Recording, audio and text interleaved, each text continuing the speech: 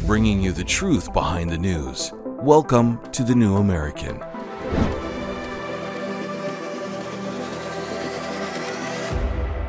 Welcome, everyone. We're glad you can join us. I'm Paul Dragoo.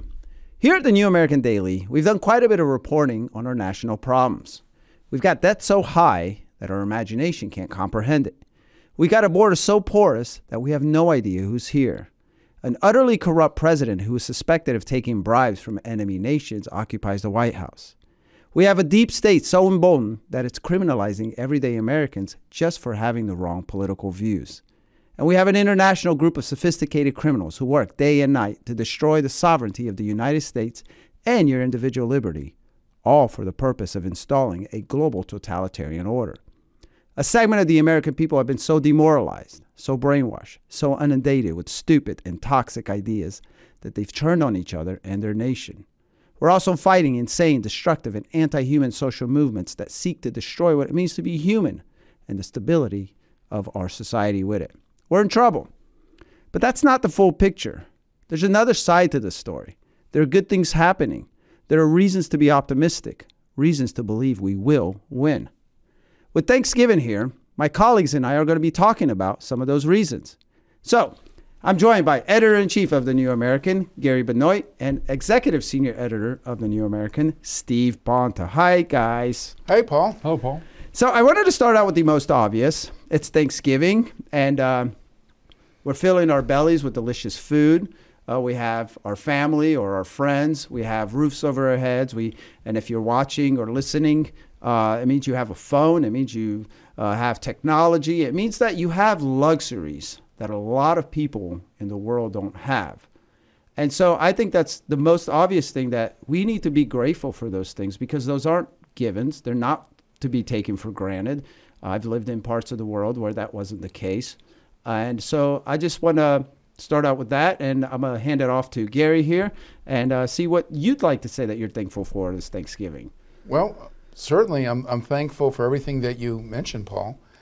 And just to draw that contrast, and you referred to it when you said you live in another part of the world where obviously didn't have those things. You're living under tyranny, but what a way to be able to fight for freedom. To be able to fight for freedom where you can meet, let's say, in a comfortable banquet hall, to meet in a comfortable living room in homes throughout the United States, where chapters of the John Birch Society, the parent organization of the New American, get together. Yeah. What a way to be able to do that. And imagine other people who fought for freedom under different circumstances. And we don't even have to look at other parts of the world. How about the American War for Independence, for example? How about George Washington's men at Valley Ford? And they were fighting for freedom, but they were starving, and they were barefoot in the snow. And what a difference. So, and the fact that we have freedoms that we can use to save our freedoms. Right. The fact that we're doing this show, yes, I think is something we should be. Well, it shows we're not yet in full-blown tyranny, but of course that could happen, and it could happen sooner than a lot of people think, because of the direction that events are going in. But nonetheless, the fact that we can still have this show, the fact that we can still say those things that we believe in, that we can still go to church and honor God and so forth, so many of these things indicate that the fight is not yet over, and that if people get involved, that we can still win the victory. Yeah, I mean, I don't think the fight is anywhere near over. I think the debate is whether we're winning or not. What do you think, Steve? Well, first of all, I'm grateful for the availability of books and information, I think, and that's a large part of the reason that we're still in the fight. Just to clarify, we're talking about the fight to save our civilization here. We probably shouldn't not toss just a our word country, like that. Actually. Yeah, so I mean, our country, our civilization, our constitution, our freedoms, our way of life, et cetera, is all kind of bundled in this, the great cause, the Americanist cause that we espoused more than, it was 60 years ago now, right? 60 years, it's been 60 years, hasn't it? Almost. What, the JBS? More than 60 years. 65 years. Yeah, 65 right. years this year. Where does time go? Yeah, time. Yeah. So, right. Yeah, so I mean, what was I saying? You're grateful for I was grateful for information, those books. I remember now. So the question is, where do we stand in this fight? And it's a hard question to answer, because on the one hand, we have given an awful lot of ground, and we talk about this a lot in our show and in our regular news broadcast. The evidence is all around us. We are most definitely and non-controversially a much less free people today than was the case 50 or 100 years ago, or even 20 years ago, pre-9/11 or something like that. So we have seen many of our freedoms constricted or done away with at an alarming rate, and yet, at the same time, thanks to the seemingly inexhaustible vitality of our culture and our technological and scientific development in particular, we keep developing more tools to expand our ability to access information. And so the same internet and modern technology, cell phones and so forth, that at least potentially can, and in many respects already are being used against us by the government, we can use against them. Or perhaps better put, we can use on our own behalf to educate people about the cause of freedom and so forth. And this is something that was not, a possibility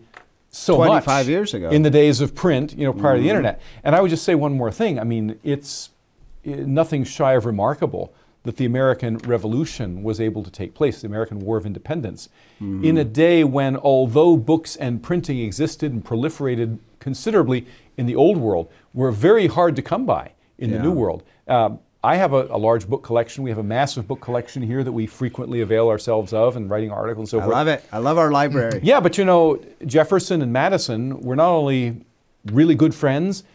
When one of them made a trip to Europe, he would always bring a list of what the books that the other one wanted, because they didn't have a Barnes & Noble or an Amazon.com. Well, I heard Jefferson had a heck of a library. He did. Though. Yeah. I like to add on to that because we are part of a growing alternative media landscape. And that's something I think we should definitely be grateful for. You had mentioned the internet. I don't know if it would have happened necessarily as it is happening because of the internet, but we're seeing trust in mainstream media dip.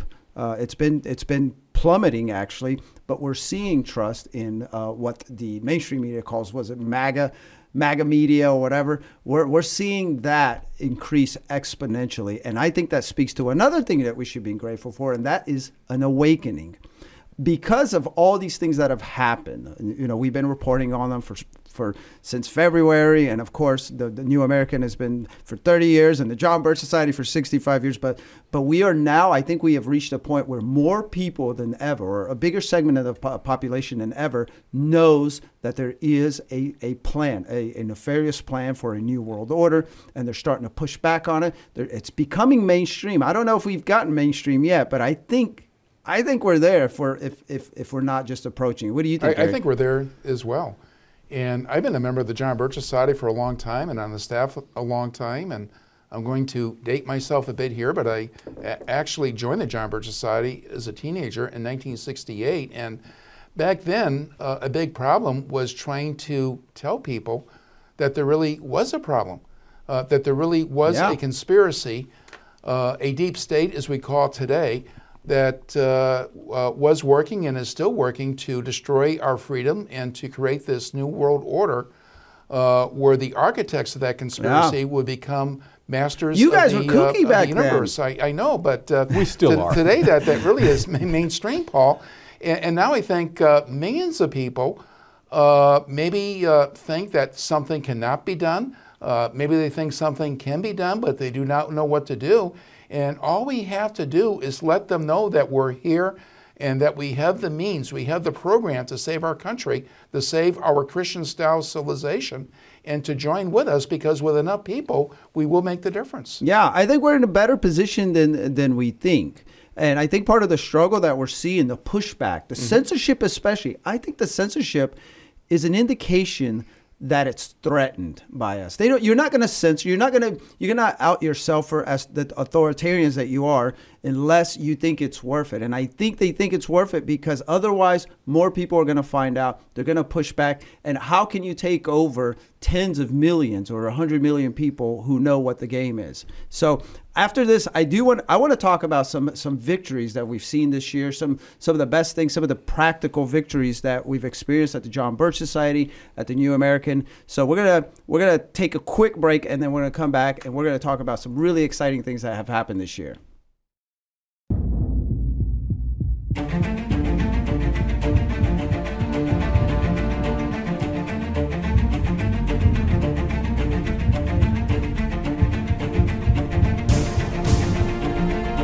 Freedom is the cure. You're dead on. This is the largest experiment performed on human beings in the history of the world. The more you know.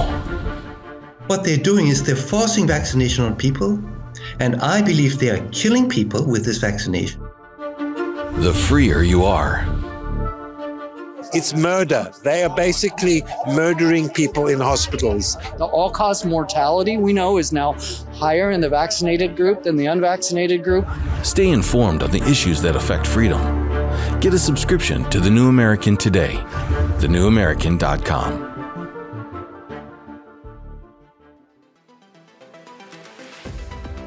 Welcome back, folks. So we wanted to continue talking about some of the victories and the things that we should be grateful for. Another thing I wanted to bring up is it's been a good year for the John Birch Society against the carbon capture pipelines.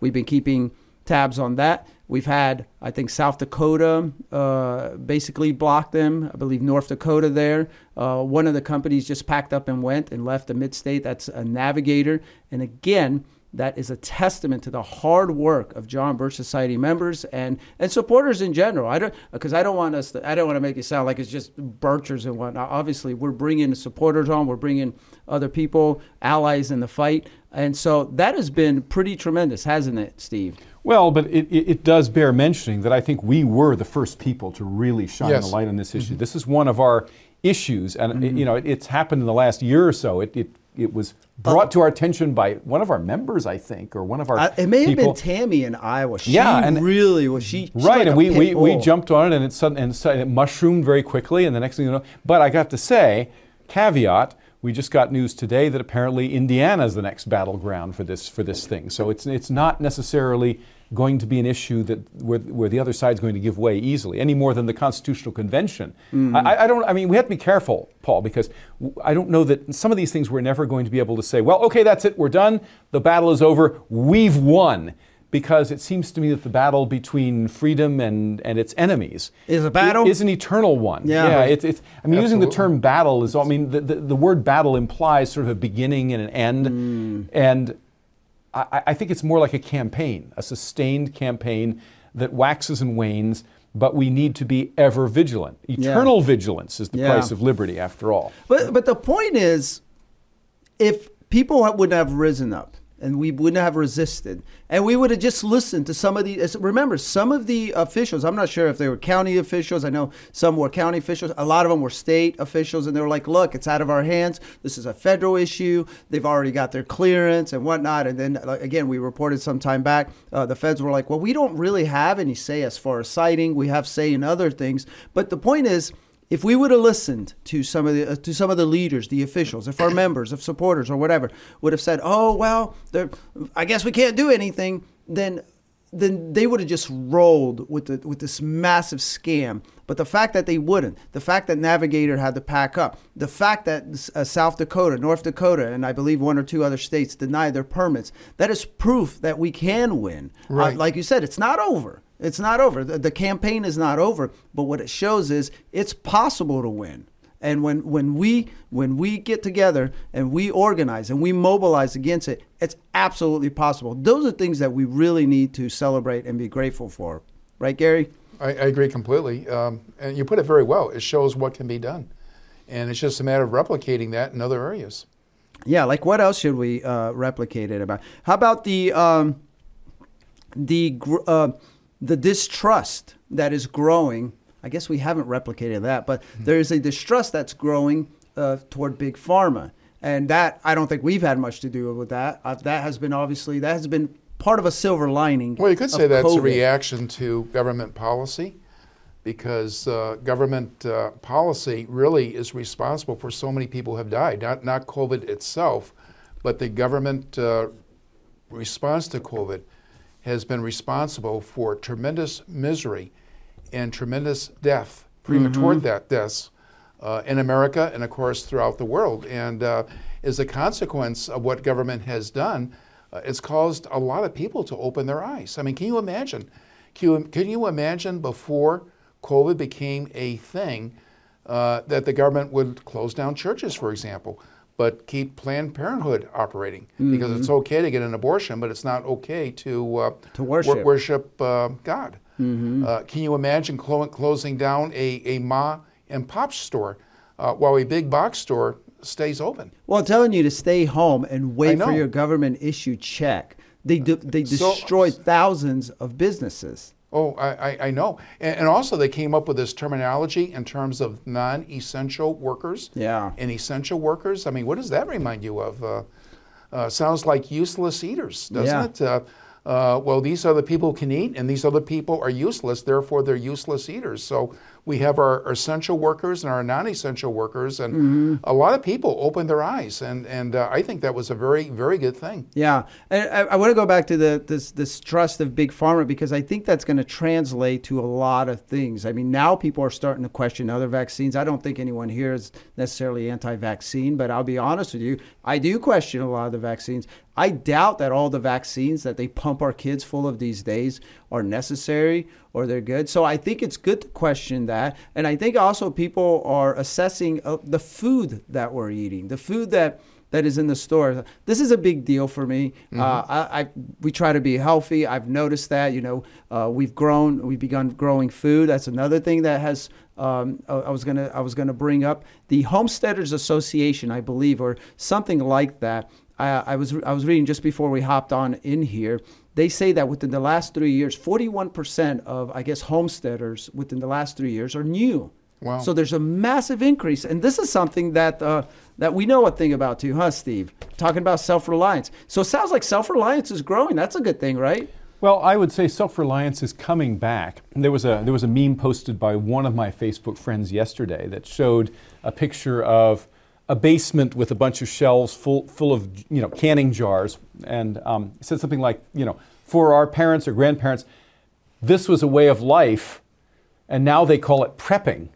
And I had to laugh when I saw that, because that is precisely how I was raised back in the 1970s as a boy. Now, my parents were part of sort of the first iteration of this self-reliance movement, which was called the Back to Earth movement. It was actually inspired more by the left-wing hippie types and their environmental concerns back in the 60s and 70s than anything else. But it had the same result, namely that a certain number of people decided to leave the cities and the suburbs and buy farms in the country. This is what my parents did in 1966, first in Maine, a rural farm, and then more robustly when we moved to Pennsylvania in 1971, they bought a mountaintop farm in the middle of nowhere, where our family some members of my family still reside there. And they proceeded to, we raised chickens, we raised pigs, we had a garden, we did all these things. My mother did we had grapes, and we harvested all the wild berries, and we burned wood in pot-bellied stoves in the wintertime, which, by the way, is illegal in many places now in the United States. Really? Oh, sure. But things like Franklin stoves have actually been outlawed in many because they allegedly harm the environment. But anyway, that's another story for another day. But that's nothing to be thankful for. No, well, that's what I grew up with. I mean, and one of my assignments as a boy was to chop all the wood and haul it up to the wood box on the front porch several times during the week on the big heavy toboggan, and load it in and split wood in the barn and stack it up. So that to me seems perfectly natural. We did some hunting as well. And frankly, a lot of the other people who lived in the rural area that I grew up in Western Pennsylvania had similar lifestyles, relying heavily on trapping, fishing, and hunting to literally, as well as gardening, to put food on the table. And what's happening now is a recrudescence of interest in this after, a couple of generations of sort of distancing ourselves from that as being, it's too scary, it's too primeval, it smacks of nature red of tooth and claw, and we want to insulate ourselves and live in this high-tech, science fiction world that we've tried to create. And now we're realizing, oh boy, but we still need to eat food. And self-reliance, the ability to produce these things and fix things and all the rest of this stuff, is a big part of that. Take care of ourselves. Yeah, my wife is part of a few gardening groups, and she's saying there's a tremendous increase in people just gardening. Yep. And I think it could be as simple as that. Again, even the cities, a thing now is people are rooftops and balconies. Square foot gardening, that term goes back generations also. But yeah, people do this stuff in the cities and primarily just to learn the skill. Yeah. Not necessarily to survive on the tomatoes they can grow in a windowsill, but still. It's definitely an awesome trend. Well, hey, folks, speaking of self-reliance, the New American just released our latest collector's edition bookazine. It's called Self-Reliance, Foundation of Freedom. Now, without individual responsibility and the ability to take care of ourselves without government help, we can't be free.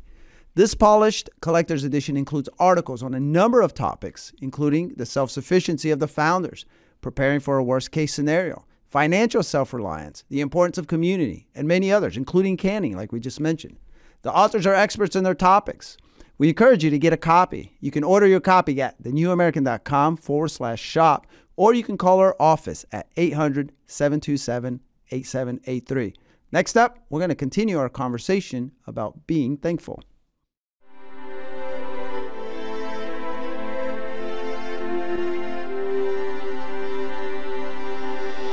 Life, liberty, and the pursuit of happiness. The Declaration of Independence proclaims God-given rights, and we intend to protect them. Working with people like you for over 50 years, preserving freedom and building a better tomorrow. Safeguarding the Constitution by limiting government power. We are restoring liberties, educating voters, and leading the freedom movement. Join with us. United, we will defend our rights. We are all Americans. We are the John Birch Society.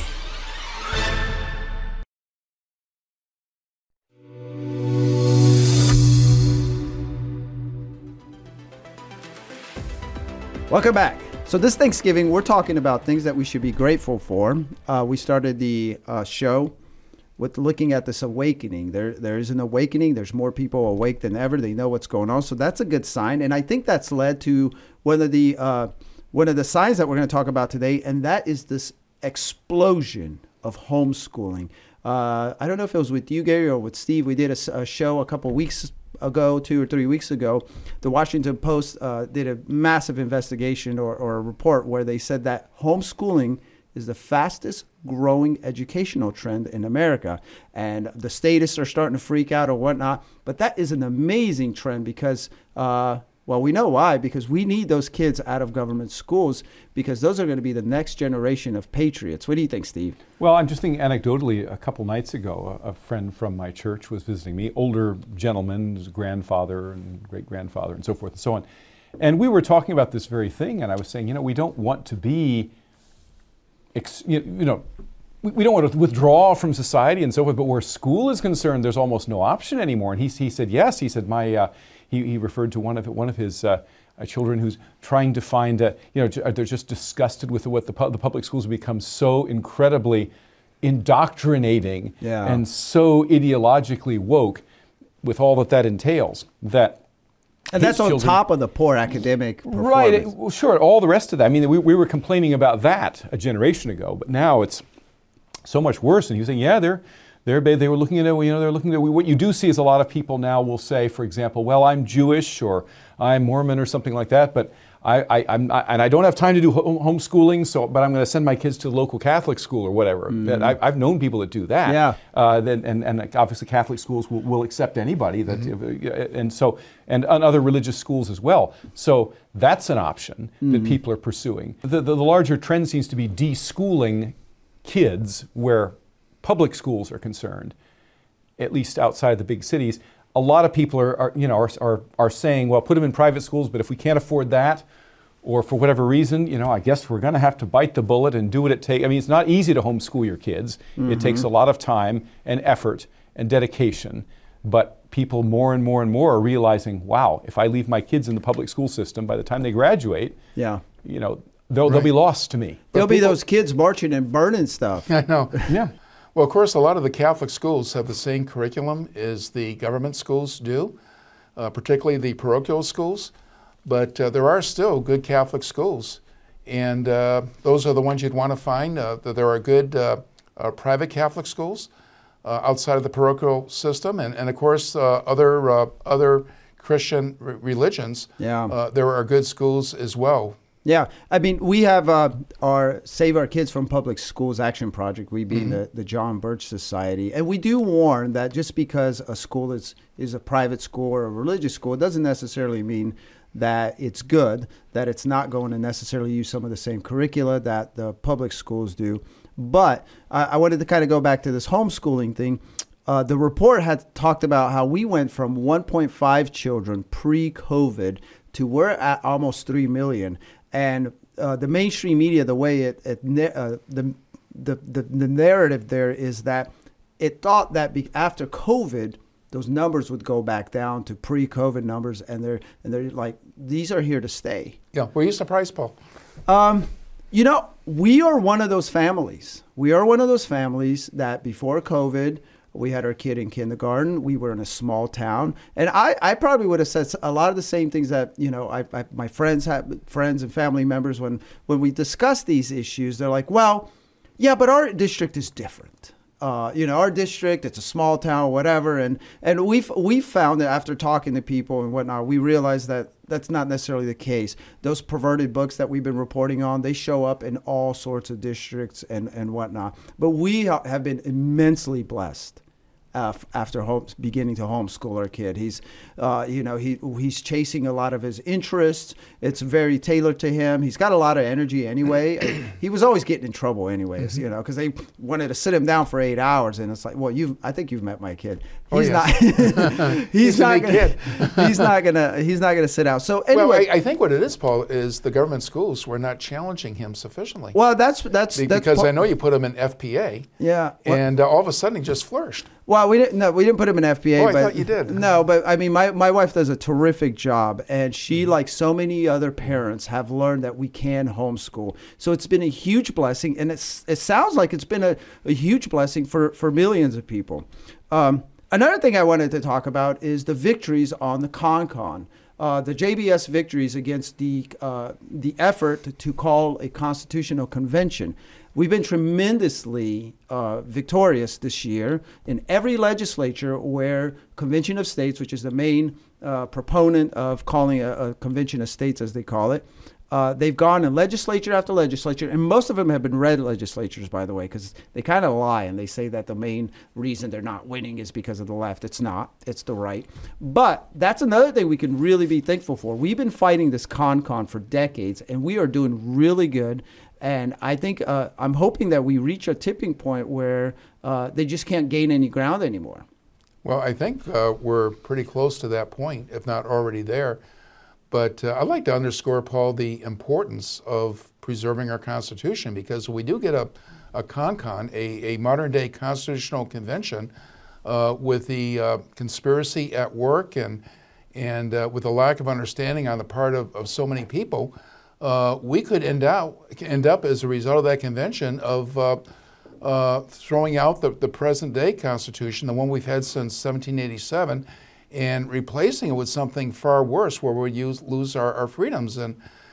But by keeping the Constitution intact, when the understanding is created where we can get back to the Constitution again, we do have something that we can get back to, right? Yeah. We can go back to that document. We can look upon it as a fortress. We can man that fortress once again and use the Constitution, use the Bill of Rights, insist that our lawmakers stick by the Constitution that they have taken an oath of office to, and through the Constitution be able to save our freedoms. But if we throw out the Constitution and get some kind of socialist document, some kind of Marxist document, what do we have to go back to when the people regain their senses and regain their understanding? Right. And speaking of the Constitution, I know that Steve, you've looked, you've done some reporting on this too. Are we seeing an increase in constitutionally obedient lawmakers? Because I believe we are, right? Well, I think so. It's been an uneven record, but certainly if you look back to, say, the early 90s, at the beginning of the Clinton era, and you compare this Congress, the last several Congresses, frankly, with the Congresses back then, including, the Great Republican Revolution Congress led by Newt Gingrich and so forth, that we realized, I think, here at the New American pretty quickly was more of a Trojan horse than anything else. In fact, they tried to foist a constitutional convention on us, calling it what would they call it, a conference of the states or convention of the states or something like that, under the aegis, the rubric of the contract with America. And it was, that's the conservative solution. We want to see the constitutionalist solution.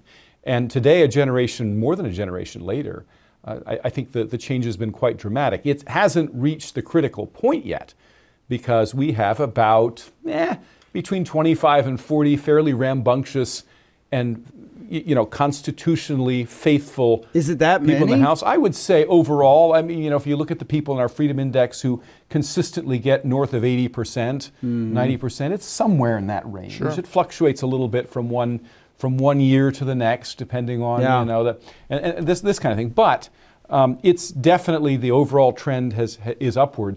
But we're a ways away from where we need to be. However, these people aren't coming to office in a vacuum. A generation ago, the Marjorie Taylor Greenes, the Matt Gaetzes, the Chip Roys, the Andy Biggs, wouldn't have made it anywhere near. They wouldn't have made it past the primary if they'd even bothered to run. So what is that a reflection of? It tells you that we, in many areas, certainly by no means everywhere, but in many parts of the country, we are getting a better and better informed electorate. Yes, and that's been a result of all the hard work, at least in part, of John Birchers and the New American. So that's definitely something that we need to be thankful for, because we could be on the verge of major changes in Congress. We'll be right back.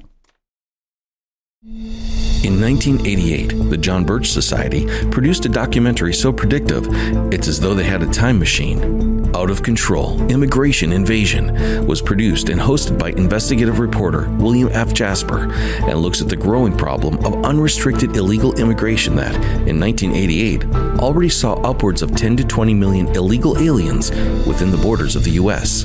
Unknown agents from around the world using the southern border as easy entry.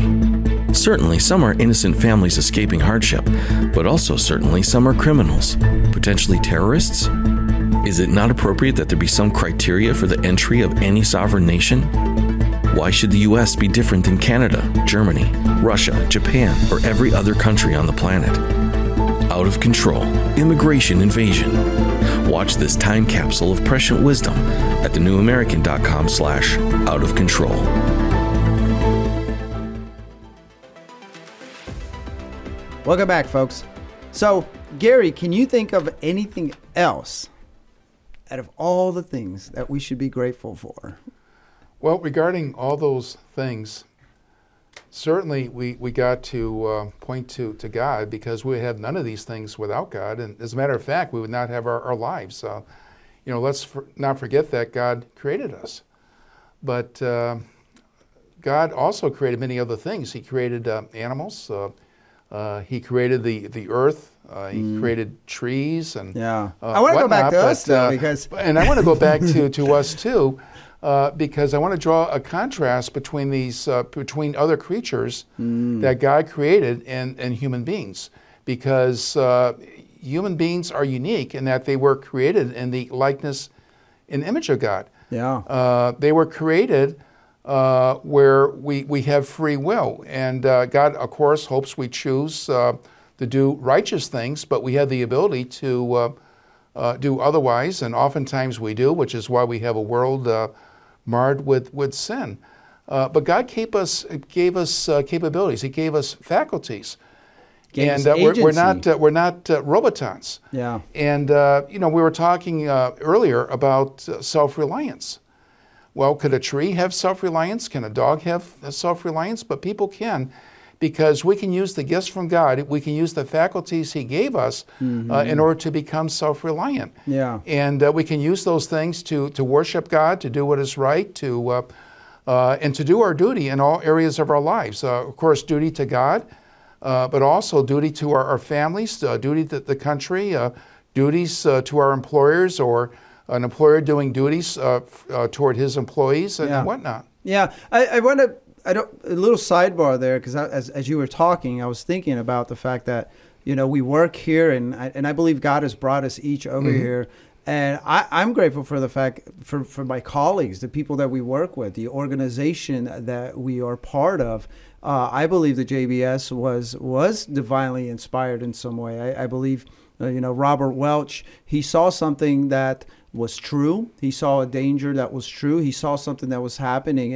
And I don't believe that God was uninvolved in that. I know that a lot of the Birch members, they believe in God and we've been favored. And so I'm grateful for that. I'm grateful to work with Gary and Steve and Kyle back there and so many other wonderful people. What about you, Steve? Well, you're not so grateful to work with us, are you? No, I would echo that sentiment. I'm slavishly grateful, if anything. Yeah, sure. And it's Thanksgiving is one of those holidays that ought to have a higher profile. And it's probably in part because in general, in the modern age, we really are guilty collectively and individually of the sin of ingratitude. Mm-hmm. And why is this so? Because we have so much. We're spoiled. People complain about the most trivial things. Yeah. Truly, the most trivial things. People get upset and they fail to realize how truly wonderful. For example, we might be tempted to complain if there's a glitch in the recording of this show or something like that. We get all this. And then neglect the fact that, we actually can do this show. Yeah. There's this thing called the internet, which has been assembled over the last several decades that allows this remarkable new dimension of human intercourse, not just within our country, but all over the world. And it facilitates things that, when I was young, I loved learning languages, for example. And when I was young, if you wanted to really learn a foreign language, you had to pay a lot of money and spend a lot of time living abroad. And now, thanks to the internet, you can learn languages online. You can get friends in other countries, converse with them without spending money or whatever. I mean, and that's just one dimension that I'm familiar with. Most other people can look at that and see. So, on balance, we have so much to be grateful for. Another thing I'm grateful for, in spite of all the issues with medical care that were mentioned earlier, is modern medical care. Oh, that's warts and all, speaking of warts, getting a wart removed today is a lot easier than it was 200 years ago. Getting a tooth fixed, an abscess taken care of. Oh, my goodness. These kinds of things. I can't imagine what it was like in the old days when they pumped you full of liquor and hoped that would dull the pain of whatever it is they were going to cut off. Strapped you down, yeah. Yeah, sure. In the Civil War, in the battlefields, they literally had amputation tents. If you got shot, pretty much they'd have to amputate the limb, and they had stacks and stacks. I've seen pictures of stacks of human limbs. Yeah. Just got cut off without anesthetic, and today, of course, that's just, the son of President Calvin Coolidge died after getting a blister during a tennis match that got infected, and he died. He was like 20 years old or something like that. Wow. Calvin Coolidge's son? Yeah, it was his that's son. great. Right. And so, that would be unthinkable today. Obviously, there are still people who die prematurely. There are issues. Certainly, the world is far from perfect. But this is, if not a Panglossian situation we live in, at least it is probably the best world that's been seen in a very, very long time, certainly in recorded human history that we know about. Every time. And so we're tempted to say, okay, well, let's focus on all the ain't it awfuls, all the problems, and they are legion, and we do have serious problems that we talk about every day that we need to focus on, and yet, if we neglect the other side of that and forget to take joy in the bounty that God has given us in this unique time that we live, then I think we are guilty of sin by omission. Absolutely. Every time I go to the doctor, I had a slight procedure done, nasal procedure or whatever. Details. No, that's it. That's as much as I get. But apparently that's too much anyway. Forgive me. But I was so grateful because, they were able to do things that without numbing me up, it would have hurt. I've had dental procedure like most people. It's amazing what they can do when they numb you up and take your teeth out and all that stuff. It's terrific. Another thing that reminded me of is nowadays they numb you up to numb you up. They didn't even do that when I was a kid. They gave you the shot right in the gums and that initial thing. They do. It's going to pinch. Now they put a topical thing on it, so that doesn't even hurt. It's awesome. Another thing I wanted to touch on that reminded me is modern transportation. A lot of people, it's Thanksgiving. They're traveling. They get to travel across the country. Maybe they travel across the world to see families. That's not something that would have happened 200 years ago. 200 years ago, if you want to travel, you're going to risk your life, but modern transportation is terrific, whether you're doing it by car, airplanes. Obviously, airplanes are relatively safe and whatnot. So there's a lot of modern technology that I am grateful for. We keep bringing up this place. It's like this wouldn't be happening without that. If we don't have a TV deal, whatever, it's like in the past, you wouldn't be able to, you self-publishing. That's another thing. There's a lot of things that modern technology has made life a lot easier and awesomer. Right. In a sense, you could say it's a great equalizer, and you might compare this to the firearms. You could have a little old lady, maybe 90 years old, and there's this big I think brute, there's a meme about what you're about big to brute, say. is going to attack her, but she has a firearm. So that's the great equalizer. And yes, you could say the 45. same thing with regard to publishing. You could say it with regard to the internet specifically, where a small group of people are able to get out information, to spread the word and organize people without having all the resources of, let's say, the New York Times. Yeah. I mean, we are in a position to, I think, mount the biggest revival in a long, long time, of whether it be a faith type revival and a political revival. I think, and that's because of the technology that we have, the ease to which information can now spread. As much as they try to make that not to stop that, to put obstacles in that. All right, guys, we got a minute here. I'm gonna give you guys a few last seconds. Say what you're thankful for, and then we're gonna wrap it up and go eat turkey. Well, let me end by saying I am thankful for the John Birch Society in particular, and in general for everyone involved in the freedom movement. Oh, that's so good. Because I think ultimately that is going to make the difference. In fact, I know that is the case, that people, by getting involved, will make a difference and change the course of history for the better. Thanks, Gary. What he said. Plus, I like birds an awful lot. Oh, yeah. You're a bird watcher. Yes, I am. Thank you, gentlemen. And thank you, everyone, for tuning in to another episode of The New American Daily. Remember to visit thenewamerican.com for more truth behind the news. And if you haven't already, get a subscription to the print edition so you don't miss out on analysis that you cannot find anywhere else. We hope that you enjoy this Thanksgiving with your family and friends and enjoy your turkey.